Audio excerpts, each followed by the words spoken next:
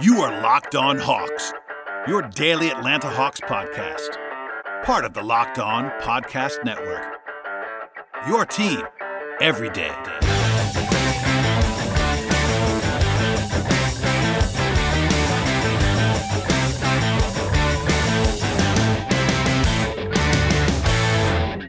Hello, friends, and welcome to episode 542 of the Locked On Hawks podcast. I am your host, Brad Rowland, back in the home studio by myself for the first time in quite a while. If you missed it, I actually somehow recorded a podcast after each of the last three games, despite weird travel and bad logistics and a couple of guest appearances by Jeff Siegel, which were really helpful in helping me do that, so shouts to him. But we're back on a relatively normal schedule now, and the Hawks fell by a final score of 114 to 113 at the hands of the Miami Heat on this fine Monday evening. A pretty interesting game in a lot of respects. A couple of ugly moments in terms of just, unsightly basketball overall, but in general, a pretty competitive game, and the Hawks get a 1-point loss. I will say before we get to that game itself, though, there was one bit of news that I wanted to hit on, and that was Trae Young not winning Player of the Week honors. I think I talked about this a little bit with Jeff on yesterday's podcast. I know I tweeted about it quite a bit on Monday. I was pretty surprised that Trae Young did not win Player of the Week honors.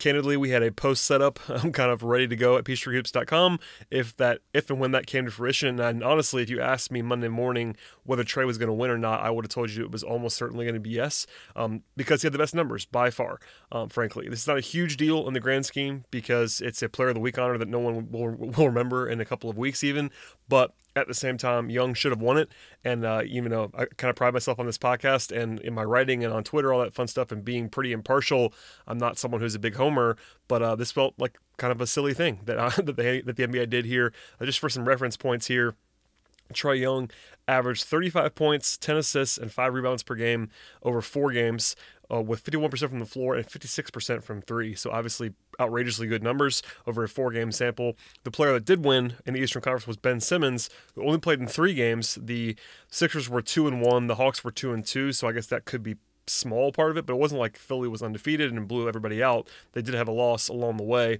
And Simmons averaged 17 points, 13 rebounds, and 8 assists per game, 55% from the floor. So obviously a really nice week from Ben Simmons on the whole. Had a couple of triple doubles as well, but didn't make any threes, obviously, so less efficient than Trae Young was, and obviously not quite as explosive in terms of the numbers.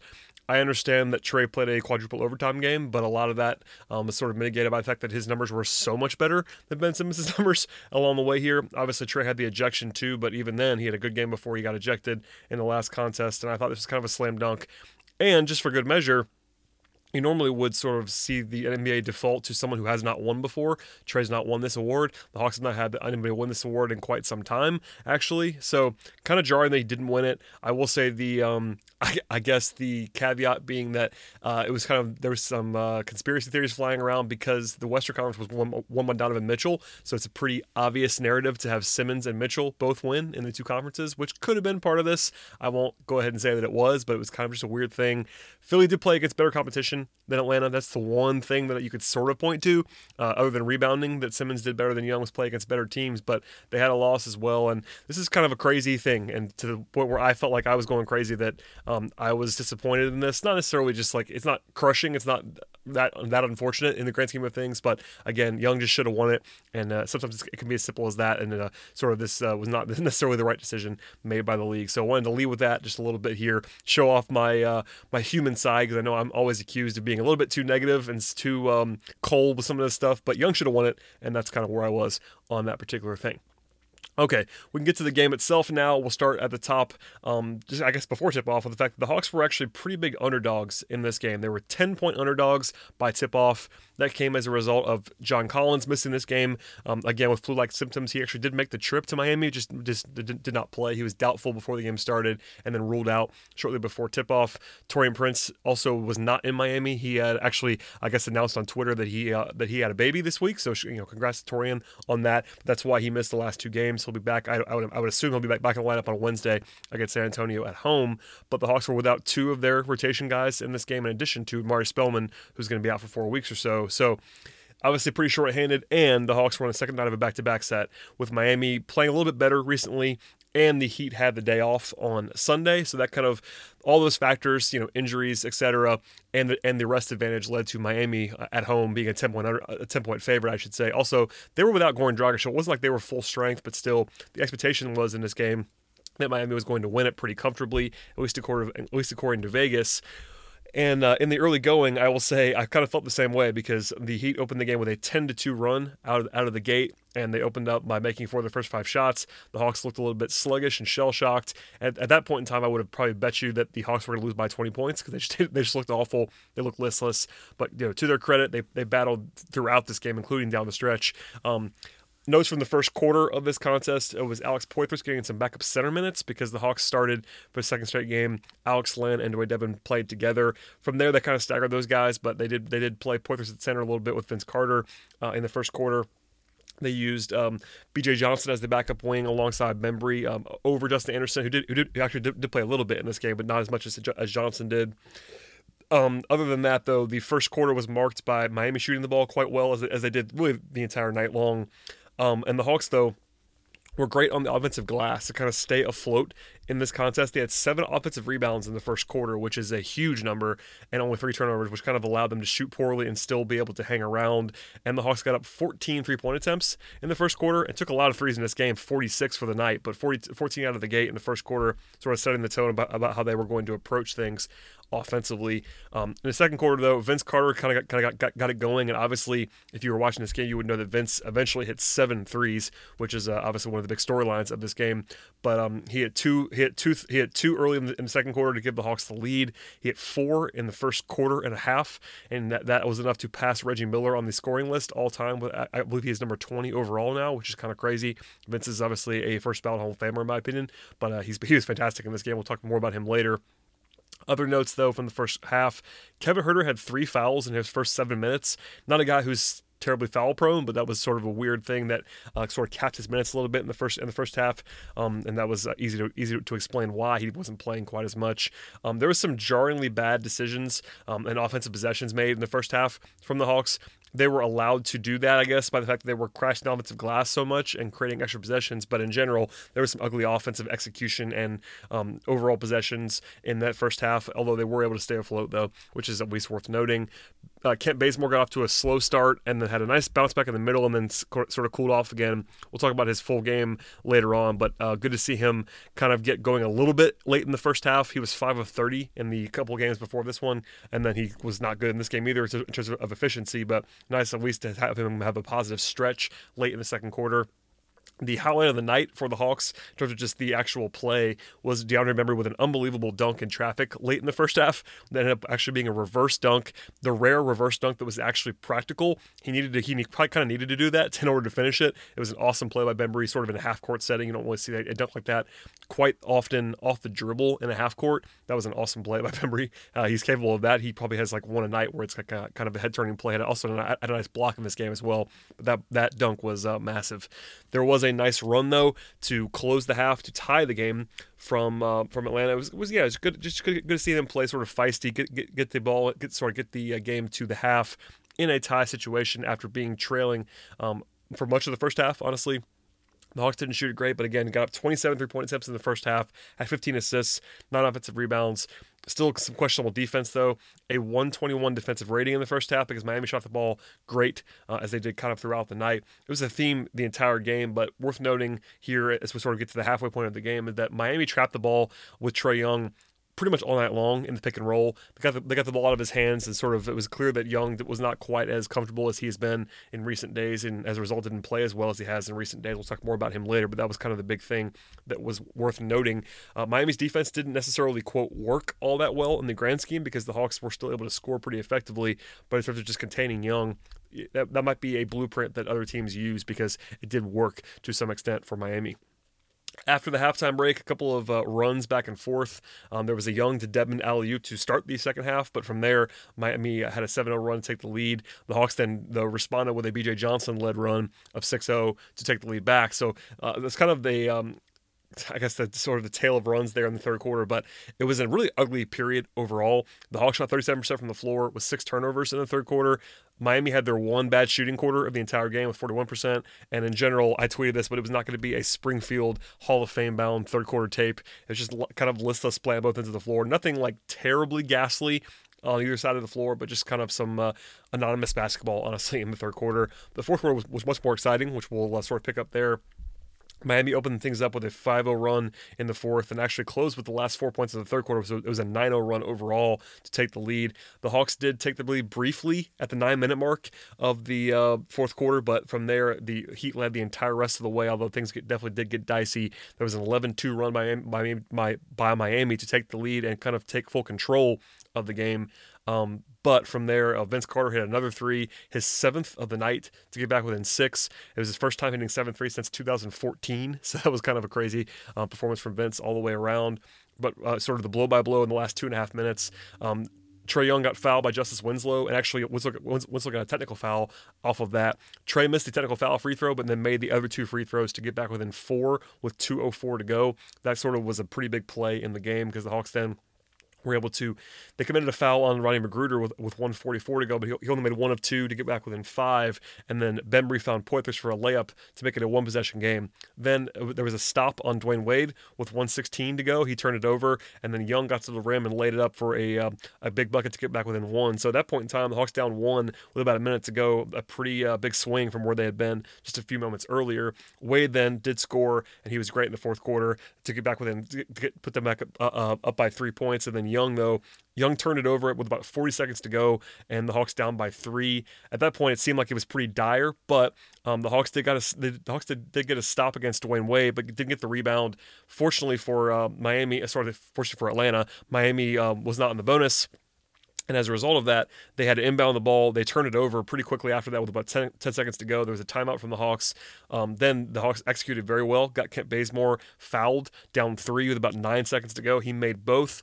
But the weirdest play of the game in some respects was the last play of the game. The Hawks were unable to foul for 9 seconds. Normally 9 seconds is an eternity when you're trying to get a foul. And I mean, even if it takes you a little bit of time to get a foul there, down 1, it's just an auto foul situation. Everyone knows you're going to foul, and at some point you're going to get the foul off. But Miami managed to dodge the foul the entire time. If you missed that, it was just kind of a perfectly executed play by Miami and some mistakes made by the Hawks defensively. But all things considered, it was definitely a disappointing end for the Hawks, considering they battled all the way back to make that a very interesting game. Because if you get a foul there, worst case scenario, you're down 3 with a chance to tie it in the final seconds of the game, but never getting the ball back, never getting a foul, disappointing.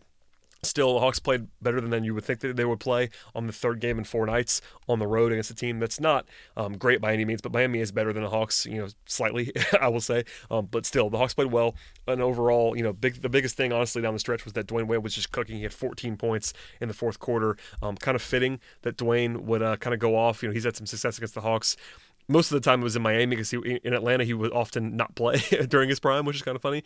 But he had 23 points overall and 14 in the fourth quarter. Good to see him sort of probably in his last game against Atlanta because he's going to be retiring. And, of course, the Hawks are not going to be playoff bound this year. So this is by the way, the Hawks had a chance to sweep the season series. The Hawks actually won the first 3 games against Miami this year, but Wade's performance kind of allowed them to, I guess, get the one victory of the year for Miami over Atlanta. Still a pretty good performance, all things considered, and in a Kevin Huerter jersey swap. So shouts to Kevin Huerter for getting that at the end of the game from Dwayne Wade. It's been a talking point all season long as to who Wade was going to be swapping jerseys with. That is sort of the big picture in terms of the blow-by-blow accounts here. But defensively, the Hawks had some trouble in this contest. They did force 19 turnovers, which is good. But in terms of shooting, Miami was just cooking all night long. 56% from the floor is going to be enough to get most teams beat, and 39% from 3 as well from the Heat. A 64% true shooting is an excellent number. The turnovers were the only thing that really kept the Hawks engaged on that end of the floor, but still a 116 defensive rating. That's pretty bad against a team that's a bottom 10 offense in Miami.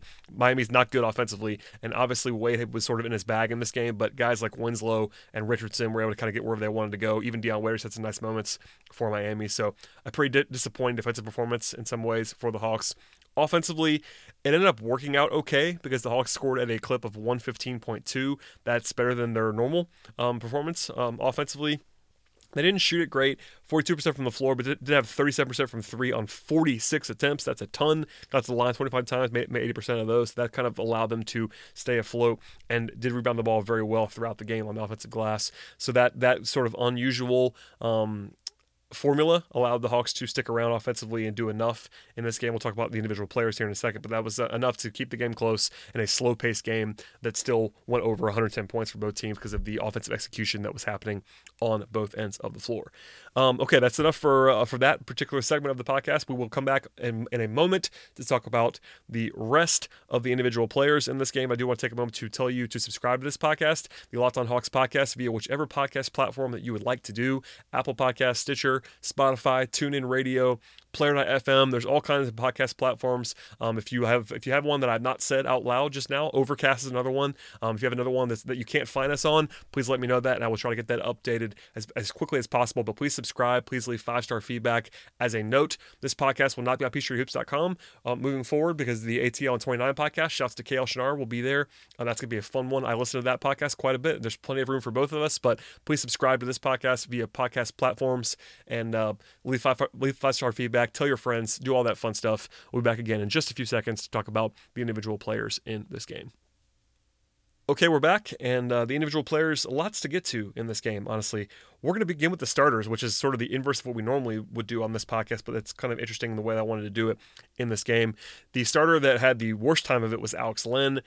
-6, which isn't terrible necessarily, but 21 minutes, 0 of 6 from the floor, 0 of 3 from 3, 4 rebounds, 2 assists, 2 points.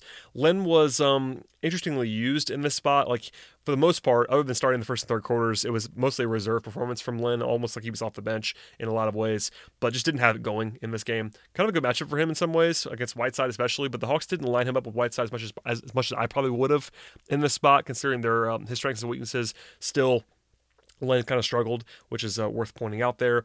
Dwayne Dedmon was the other center that the Hawks started. They played the Twin Tower lineup again in this game. 14 points, 6 rebounds, 2 assists, and 3 steals for Dedmon, who was very active. -13 in terms of the plus-minus. The starters were kind of beat up in this game, aside from Kevin Huerter and Trae Young. The other 3 guys had some rough goes of it. But Dedmon was efficient, at least, offensively, with 5-6 from the floor, 2 of 3 from 3. And I thought he played pretty well, honestly. It wasn't like he was picked on too much.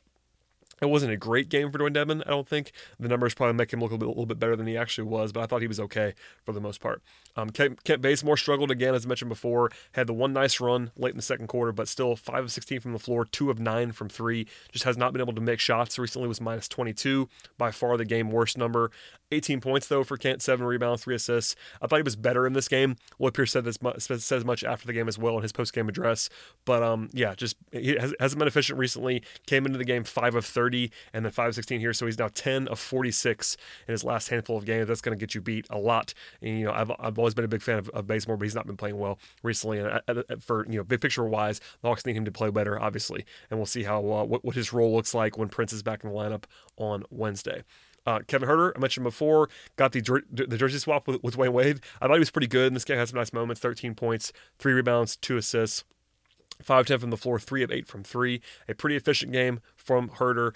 Defensively had some interestingly bad moments, but still, for the most part, does what he needs to do. Just doesn't play with too much force defensively. Had 5 fouls, which is a lot for Kevin Huerter, including 3 of the first 7 minutes for him.